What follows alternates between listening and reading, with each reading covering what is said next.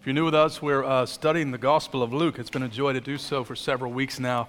And we're in Luke 20, which is the beginning of a series of controversies that Jesus has with the religious authorities that precede the crucifixion. A very significant portion of material we'll be looking at here. So let's pray together and ask for the Lord's illumination. Father, we pray now that you would, as we open up your word, you would open up our hearts, our minds to behold wonderful things from your word. What we know not, please teach us. What we have not, please give us. And what we are not, please make us. For Christ's sake we pray. Amen. You know, debates can be really fun when the topics are rather insignificant. Feel free to answer out loud. Which is better, summer or winter? Which is better, a Chick-fil-A sandwich or a Popeyes chicken sandwich? Oh, some intensity there. Yeah. What's the right way to pronounce G-I-F? GIF or GIF? Over or under? Should toilet paper hang over or under the roll? Oh, strong opinions. Which is better, the American accent or the British accent? The 9 said the exact same thing. That's the only thing they have on us, really, right? It's just the accent. Which is worse, a quiet introvert or a loud extrovert? Well, mixed feelings on that one. Yes or no? Would you give up 3 fingers for $1 million? Some of you are, yeah, sure. Finally, yes or no? Does pineapple belong on pizza? Well, as you can tell, some debates can be quite fun when the topics aren't all that serious. But when you ratchet up the significance of the debate, then the intensity level changes. Now, while some people want to argue about everything, it seems, not everything is worth time and attention. Paul tells Timothy to avoid foolish controversies. But there are certain controversies, certain issues that really demand our attention, demand careful thought. And as we think about who Jesus is and we think about his teaching, even though what he says is quite controversial, we need to give significant time and attention to what he says because of the ramifications of everything that Jesus says. And what we see in the Gospels is that we have one group of people that respond with hostility to what Jesus says, and another group that responds with humility. And we want to be in the latter category. Now, there are 6 pericopes in a row, starting in Luke 20, verse 1, that deal with a particular controversy. First, there is this issue of Jesus' authority in the first 8 verses. Then Jesus tells a controversial parable in verses 9 to 19, where the religious leaders understand that parable was about them, and they don't like that. Then there's a question about paying taxes to Caesar, which is a very heated topic in the day. And then next week we'll look at the question about marriage and the resurrection. We'll be married in heaven. Pastor Walter gets to preach that one, and he'll answer that question for you. And then there's a question about David's son, and then there is the poor widow in the temple. And so Jesus spent some of his final moments teaching. And then there's a big discourse about the destruction of Jerusalem, or the destruction of the temple and the second coming. And so we see that Jesus in 21:37 to 38, that he's there in the temple teaching. So right before all of the events of the arrest and betrayal and crucifixion, all of these things take place, we've got Jesus here in the temple teaching. And what he's teaching is again, quite controversial, he's especially opposed by the religious leaders. So let's look at those first 3 pericopes this morning. There is the controversy over Jesus' authority, a controversial parable, and then a controversy over taxes. Okay? Sounds fun. Let's go. The issue of Jesus' authority is an issue that actually permeates much of all of the topics that are addressed here. And I think James Edwards is on it when he says, the characteristic of Jesus that left the most lasting impression on his followers and the greatest cause of offense to his opponents was his exousia, his authority. Yeah, how has Jesus been exercising authority thus far? Well, one of the ways, of course, was his teaching. We are told that he taught with authority, not as the scribes.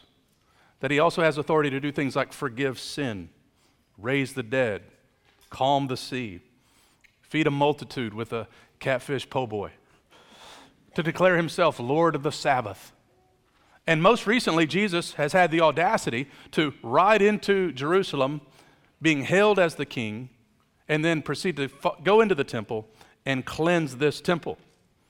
Now, this has got everyone riled up. All of the religious leaders now are bothered by this. And so we have Jesus here in verse 1, teaching in the temple and preaching the gospel. I want you to imagine that scene for a moment. Jesus has just went to the temple, that which was central in the religious life of the Jews, and he just cleansed it, and then he posts up and starts preaching the gospel. That is, he's preaching about himself.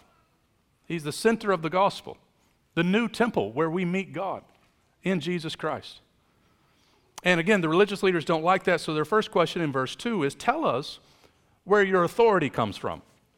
Who gave you this authority? This is the Jewish high court here, the chief, the scribes, the elders. They exercised political and religious authority. They were involved in both doctrinal and civil matters. They could not execute capital punishment, which is why later we read of Pilate. But they believed Jesus must be eliminated. And so what they want to do is to shame Jesus, to catch him in public, saying something that would be blasphemous, something that would be treasonous. And so they begin with this crowd around, tell us about your authority. Where did you get this? Who do you think you are? You uncredentialed rabbi from a backwater town of Nazareth. What gives you the right to cleanse this temple and to preach and tell everybody that you are the Messiah? And you see this issue with Jesus' authority is still the issue today. For so many people, this is the issue. What right does Jesus have to tell me what to do with my money? What gives Jesus the right to demand my worship? Who does Jesus think he is, saying he's the way, the truth, and the life? No one comes to the Father except through him. One person once told me, Jesus doesn't care who I sleep with. It's an issue of authority. And the religious leaders want to trap Jesus before this crowd, and they want him to address this particular issue. And so Jesus, in very Jesus-like way, answers their question with a question. And so he says, I will ask you a question. Now tell me, was the baptism of John from heaven or from man? I think it's worth noting here how Jesus engages these opponents with this use of a question. They're trying to intimidate Jesus with the question. They're trying to intimidate Jesus with their numbers. And often we will find ourselves as Christians being in certain contexts where we feel like we're on defense, where the questions are coming our way, and maybe you just want to put a question back on them instead of being the one on defense. Jesus does this really well. Jesus also engages lost people like this, doesn't he? By asking them good questions. There's a good book called Questioning Evangelism, which is about that very thing of learning how to ask people particular questions. What we're basically doing is like we're putting a rock in someone's shoe. It's just there nagging them, bothering them the whole day as they think about a particular question, like what makes you believe that? Or how have you come to that conclusion? Or something along those lines. So Jesus doesn't answer them directly. Instead, he poses a question to them about John the Baptist. And he wants to know if they think that John's baptism was from heaven, that is, from God, or if it was just something that was invented out of the mind of a man. In other words, was John a true prophet or not? And of course, we know he was. He was the one who baptized Jesus. Earlier in the gospel we read, and the Father thundered from heaven, "This is my beloved Son, with him I am well pleased." So everything that they needed to know was already declared at the baptism of Jesus. When the Father thundered from heaven, you should know that he's got authority. And so he asked them about John, but they're in a dilemma, because if they answer he's from heaven, but they had not submitted to John's ministry, then they've got a problem. They would be condemned for not listening to John. But if they answer from man, they might incite the wrath of the crowd who followed John and who are now following Jesus. And so they huddle up for a moment, and they're trapped, and they don't know what to do. So verse 7, they claim ignorance. So they answer that they did not know where he came from. You see, here's the problem, though. They actually didn't want to know. They didn't want the answer. They weren't interested in the truth. They were interested in losing power. And that's very instructive for us. They're politically motivated, not spiritually motivated. They know that if they answer wrongly, they could lose some of their own political power and influence. And so Jesus, knowing their stubbornness, knowing their motives, says, neither will I tell you by what authority I do these things.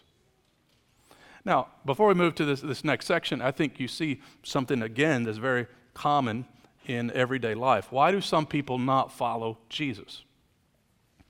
It's quite simply, if you embrace Jesus as Lord, everything in your life changes. And that scares some people. They don't want everything to change in their life. The Jerusalem leaders, they didn't want to follow the evidence. They didn't really want to know the truth because they knew the implications of saying Jesus was Lord. They needed to get a new job if they said that. Everything in their life would change. And often beneath people's questions about the faith is actually deep fears and selfish desires. They don't want to give up their immorality. They don't want to give up their power. They don't want to give up whatever it is that's their idol that they know if they say yes to Jesus, they got to give up. Aldous Huxley, famous philosopher, said, the philosophy of meaninglessness was essentially an instrument of liberation from a certain system of morality. We objected to morality imposed by God because it interfered with our sexual freedom. You say, we really don't want to know the truth because we don't want to change this part of our life. And that's what's going on here with these religious leaders. It's not sexual freedom for them, but it is power. And there are many things that can be idols. So why do some people not want to follow Jesus as Lord? Because everything in their life will change. And I would just say, don't you want to be changed? I mean, look at us. I'm glad the Lord has changed us. And He's continuing to change us. And that's what it means to be a follower of Jesus, is that we submit every area of our life to Him. And that's not a one-time deal, right? It starts as a decision to do that. But every day we are putting our lives under the lordship of Jesus Christ, saying your way is best, your way is good, right? And so we see here the authority of Jesus being in question. Now, secondly, there is this controversial parable.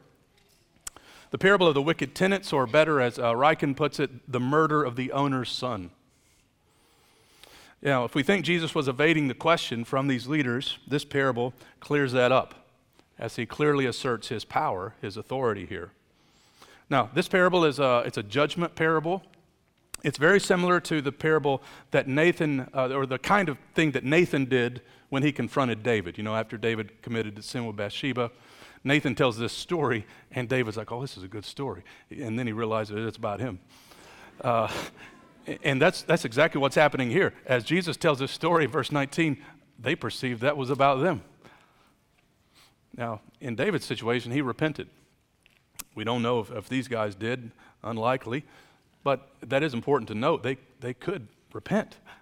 Saul of Tarsus did, and he was a religious leader opposed to Jesus before his conversion. Now, something else to notice about this parable that makes it unique is that it's kind of like an allegory. More like an allegory than other parables. And what I mean by that is, when we read parables, we usually say, don't press every detail in the parable. Every character in the story doesn't necessarily stand for someone or something. People have done that through the years with, say, like the Good Samaritan, where the innkeeper and everyone is supposed to be someone. And it just ends up being crazy. Like the innkeeper is the Apostle Paul, and, this stands for the Catholic Church, or this is, on and on and on. But this parable is more like an allegory in that there's more correspondences with all the figures than in an ordinary parable. So you've got several players here involved. First of all, the vineyard owner is God the Father, and this vineyard represents Israel. And that's a common metaphor for Israel. Isaiah 5, Psalm 80, that the Lord took Israel out of Egypt and He planted a vineyard. And He wanted Israel to bear fruit, to produce wine. And so we've got this story then about a vineyard owner, God the Father, this vineyard that represents Israel, and then the tenants that were leasing the land represent the religious leaders. That's who Jesus is aiming at in this story. They were supposed to care for this vineyard. They were supposed to raise the fruit, and instead they're self-serving. They're not caring for people, and so on. They're misusing their privileges. And so we read in verse 10, when the time came, the owner of the vineyard sent a servant to the tenants that he would give some of the fruit. So he wants some of the product. and he wants to be paid. But the tenants beat him and sent him away empty-handed. And then, somewhat surprisingly, the vineyard owner sends another servant, and he faces the same rejection. He's treated shamefully. And then this happens again. A third servant goes, and he's wounded and cast out. So the farmers beat the messengers. They beat these servants who represent the prophets. Over and over and over again, God sent prophets to Israel. And what did they do but reject the prophets? We read this throughout redemptive history, don't we? Jeremiah was beaten and put in stocks. Tradition says Isaiah was sawn in two. Zechariah was stoned to death in the temple. When Nehemiah is retracing the history of Israel in Nehemiah 9, he says that Israel put God's law behind their back and they killed the prophets. And so you see something about the patience of God, don't you? It's a wonder that God didn't stop it from the beginning. But he kept sending prophet after prophet after prophet, and they kept rejecting and mocking and shaming and even killing the prophets. It's also a good reminder to us that we should never be surprised by opposition to God's word. All of history is showing us that's actually normal. And that's why Jesus says in the Beatitudes, blessed are the persecuted, for theirs is the kingdom of God. If you're persecuted for righteousness' sake, he says, rejoice and be glad. So they persecuted the prophets before you. That you're in a great company of honor, actually, should you do that. But here it is, the history, the trend, the pattern. God sends messengers, rejection. God sends another one, rejection. So now the vineyard owner decides to send his own beloved son, the final character, if you will, in the story. And that beloved son, of course, is Jesus. He's unique. He's the heir. He's the final servant. And the owner says, surely they will respect the authority of my son. Nope. They kill him. They take him outside the city, thrown outside the walls. And you see here that Jesus is predicting his own death. He's a marvelous storyteller. He's telling a story about himself. He's really telling somewhat, you could say, the story of the Bible in this parable of this vineyard. And then he says, what happens as a result of this? What will the owner of this vineyard do to these tenants? And he answers, he will come again and destroy those tenants and give the vineyard to others representing the Gentiles. That the gospel will go to the nations as a large majority of Israel will reject Messiah. The gospel will go forth into all the world, and many will receive the Son. They will respect the Son. They will submit to the Son. Well, they don't like this and respond, surely not. And then after the protest, Jesus looks them in the eye and he cites Psalm 118. Again, the stone that the builders rejected has become the cornerstone. Everyone who falls on that stone will be broken to pieces, and when it falls on anyone, it will crush him. Now, there's an interesting play on words. You can't see it in English, but you can see it in the language of the Bible. The word son, ben, and for the word stone, aben. That Jesus is the rejected son and the rejected stone. He's the beloved son, the beloved stone. And as we mentioned last week, Psalm 118, in that context, it's outside nations that are posing the threat. They're the enemies to the Davidic king. And here it's Israel's leaders that are actually the enemies of the Messiah. And Jesus is saying here that you will face the judgment of God should you reject this stone. You can stumble over him, it can fall on you, but you can't avoid the cornerstone. No one in humanity can avoid him. Either he is the received beloved son, either he is the cornerstone, or he is the rejected stone. And so what is put in front of us is a choice, right? Do you believe Jesus or not? The Father has sent his beloved Son. And if you believe in him, you will be saved forever. Jesus comes in love, offering his life to the world. So don't reject him. See him as the Savior, the cornerstone of your life. Don't do what many people do today and try to dream up their own self-made salvation project. Don't do what others do and think God, the owner of the vineyard, is dead. Or don't just do what they did in this story, try to get rid of the beloved Son, not think about these things. No, believe on the Son and have life. And knowing this parable indicts them, the leaders attempt to arrest Jesus.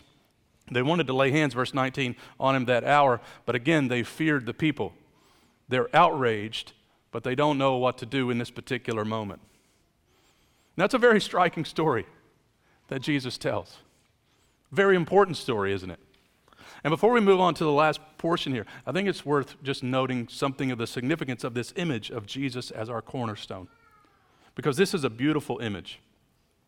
Now, if we were in Israel, you would see a lot of stones.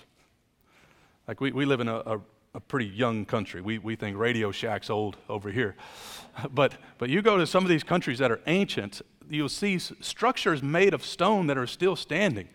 And it's just remarkable to see this. And the people of that day knew the importance of picking the right kind of stone as your cornerstone, because everything would rest on that stone, and that stone would give alignment to everything else. It's a beautiful image of Jesus. Build your whole life on Jesus and allow him to direct the whole course of your life, and to realize nothing else can be cornerstone except Jesus. He's the only one qualified to do that. If you don't have him, you have no foundation, you have no cornerstone. But if you have him, he answers the deepest questions of life. Think about these questions. Who am I? Who are we? What's our purpose? I would submit to you that Jesus answers all of them as our cornerstone. Who am I? My life is identified and wrapped up in that stone. Who are we? We are stones in God's temple, attached to him. And what's our purpose? As this holy temple is to worship and witness to the glory of our King. You see, if you get Jesus wrong, you get your identity wrong, you get your community wrong, you get your purpose wrong. You get Jesus right, you get it all right. You get your identity right, you get your community right, you get your meaning right. And so is he your cornerstone? Don't try to make anything else your cornerstone, whether that's sexual pleasure or money or beauty or fame. Everything else is jacked up if you don't get Jesus right. But if you get Jesus right, it doesn't mean your life's perfect, doesn't mean you don't have problems, but you have seen him rightly, and you begin to see life rightly. Think about how Peter says this. He uses the same image when he says, as you come to him, Jesus, a living stone rejected by men, but watch this, but in the sight of God, he's chosen and precious. So that's how you see him. We don't reject him, but we see him the way the Father sees him. He's chosen and precious. And maybe you just started exploring Christianity and you just need to keep looking. You need to keep searching. You need to keep looking at Jesus. I told the college students this past week about this old Ford Pinto commercial. Some of you guys in here still remember a Pinto. It was not a very impressive car. It was a little compact car, and they had a slogan that said, "The closer you look, the better we look." Which was not true at all, actually. That's why the car doesn't exist anymore. And they had a tendency to blow up. In fact, my family, my dad, I wasn't driving then in the 70s, we drove a Pinto from Kentucky to Detroit 2 years in a row at Christmas, and the second year it blew up. The closer you look, though, the better it looks. Not true, but the closer you look at Jesus, the better he looks. The better he looks. Why? Because he's chosen and precious. We begin to see him as the Father sees him. You see Jesus rightly, you begin to see your identity rightly, your community rightly, your purpose rightly. All right? Finally, and what you all came for this morning, controversy over taxes. I knew you woke up this morning and said, I need a muffin and some taxes. I don't need to talk about taxes. I've been told before going to places, I'm sure you are too, like, don't talk religion or politics. And here we get both, all sandwiched together. So it's a parable that Jesus has just told where the leaders want to kill Jesus. And so again, what's their purpose for bringing up this topic? They want to trap Jesus. They want to get Jesus in trouble. They actually, verse 20, it says, send spies in to catch him. Did you know there are religious spies? There are, still are, wanting to catch people doing stuff. And so before they ask the question, they flatter Jesus by saying, we know that you teach rightly. You show no partiality. You truly teach the way of God. Of course, that's true, but they don't believe any of it. But then they ask the question, is it lawful for us to give tribute to Caesar or not? Now, again, they're trying to force Jesus into an either-or scenario. Yes or no? Answer one way, he could be perceived as being a traitor to the Jews. Answer another way, he could be considered a revolutionary against Rome. Either answer, Jesus is in trouble. It's an explosive question. Only problem for them is Jesus is smarter than everyone. And it was a real question. In AD 6 to 7, Judas the Galilean contended that paying taxes was insufferable since it was a concession that Caesar was Lord. And it led to a political revolt. So if Jesus says something along these lines, then that would be enough to turn him over to Caesar. But if he agrees it's permissible to pay taxes to Caesar, then, well, he's suggesting that Caesar is Lord. But Jesus knows their hearts. He's not deceived by their craftiness, verse 23. And then he says in verse 24, show me a denarius. And he asked, whose image or likeness and inscription does it have? And they said, Caesar's. He said to them, then render to Caesar the things that are Caesar's, and to God the things that are God's. Now, if you were to look at this coin, on one side of the coin was a bust of Tiberius Caesar with the inscription, Tiberius Caesar Augustus, son of the divine Augustus. On the other side of the coin was an image of his mother, which read Pontifex Maximus, meaning high priest. So on one side of the coin, Caesar is Lord. The other side of the coin, his mom's the high priest. That didn't go very well, as you can imagine. That's idolatrous, that's blasphemous. And then Jesus gives them the answer. Give the things that belong to Caesar, and the things that belong to God should be given to God. Now, if you've been around the Bible at all, or the church, you're familiar with this statement. But when Jesus uttered this, this was really a remarkable statement, and it continues to have tremendous significance, doesn't it? Kent Hughes says, this statement by our Lord was not only astounding the instant it was uttered, but is even today universally acclaimed to be the single most influential political statement ever made in the history of the world. That's how good Jesus was. They want to trap him? I want to make the most famous statement ever uttered about politics. And he basically says, give to each what they deserve. Obey the government as long as you can, but worship God alone. So Jesus is not opposed to government. He's not an anarchist. God has ordained the family, the government, the church. The state has the right to pay taxes, to impose taxes. We have the responsibility to pay them, to obey the speed limit, and so on. Peter and Paul expand on these concepts even when Nero was in leadership. But we worship God alone. You see here, what Jesus says is not exactly a neat distinction between church and state, because he subtly implies Caesar isn't God. Caesar is under God. And all rulers and all kings and all presidents are under God. Nations rise and fall under the sovereign hand of God. And that's why we worship God alone. God alone is sovereign. So you could say a summary statement like this. Jesus is saying, the coin bears Caesar's image. Give him the coin. You bear God's image. Give him your life. What's a coin to your life? Yeah, there's a tax. Go ahead. But what are you going to do with your life? Give to Caesar what's Caesar's. Give to God what is God's. You're made in his image. That's why we worship him. That's why we follow him. There are other things that could be said about government. I'm not going to go through this at this time, including the reason sometimes that we are to practice civil disobedience. There is certainly a category for that in the Scripture if the government prevents us from obeying Scripture or command us to do what Scripture prohibits. In those cases, we obey God rather than man. We've been through those topics before here at IDC. I'm not going to rehash all of that. Only here just to say what a wonderful statement Jesus gives us. Give to Caesar the coin. It's got his image on it. Give God your life. He's made you. Now, how do we conclude all this stuff? There's a lot of verses here. Jesus, my friends, has all authority.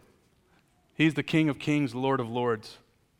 And soon Jesus is coming again. And he's going to establish a one-party kingdom in which he will rule with perfect justice and peace. That's our king. The question is, have you or will you submit to his authority? Now, granted, one day everybody will. every knee will bow and tongue confess that he is Lord.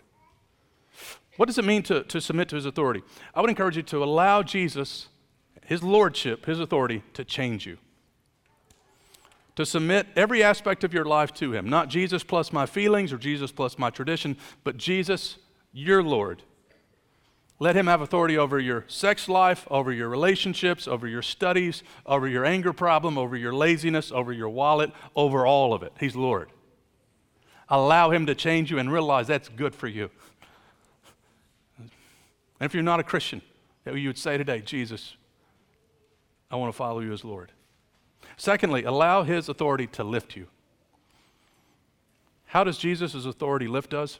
It reminds us that Jesus not only has the compassion to forgive us, he has the power to do it. He has authority to forgive sins. And therefore, if Jesus says you're forgiven, my friend, you are forgiven. You can't go higher than him. He has all authority.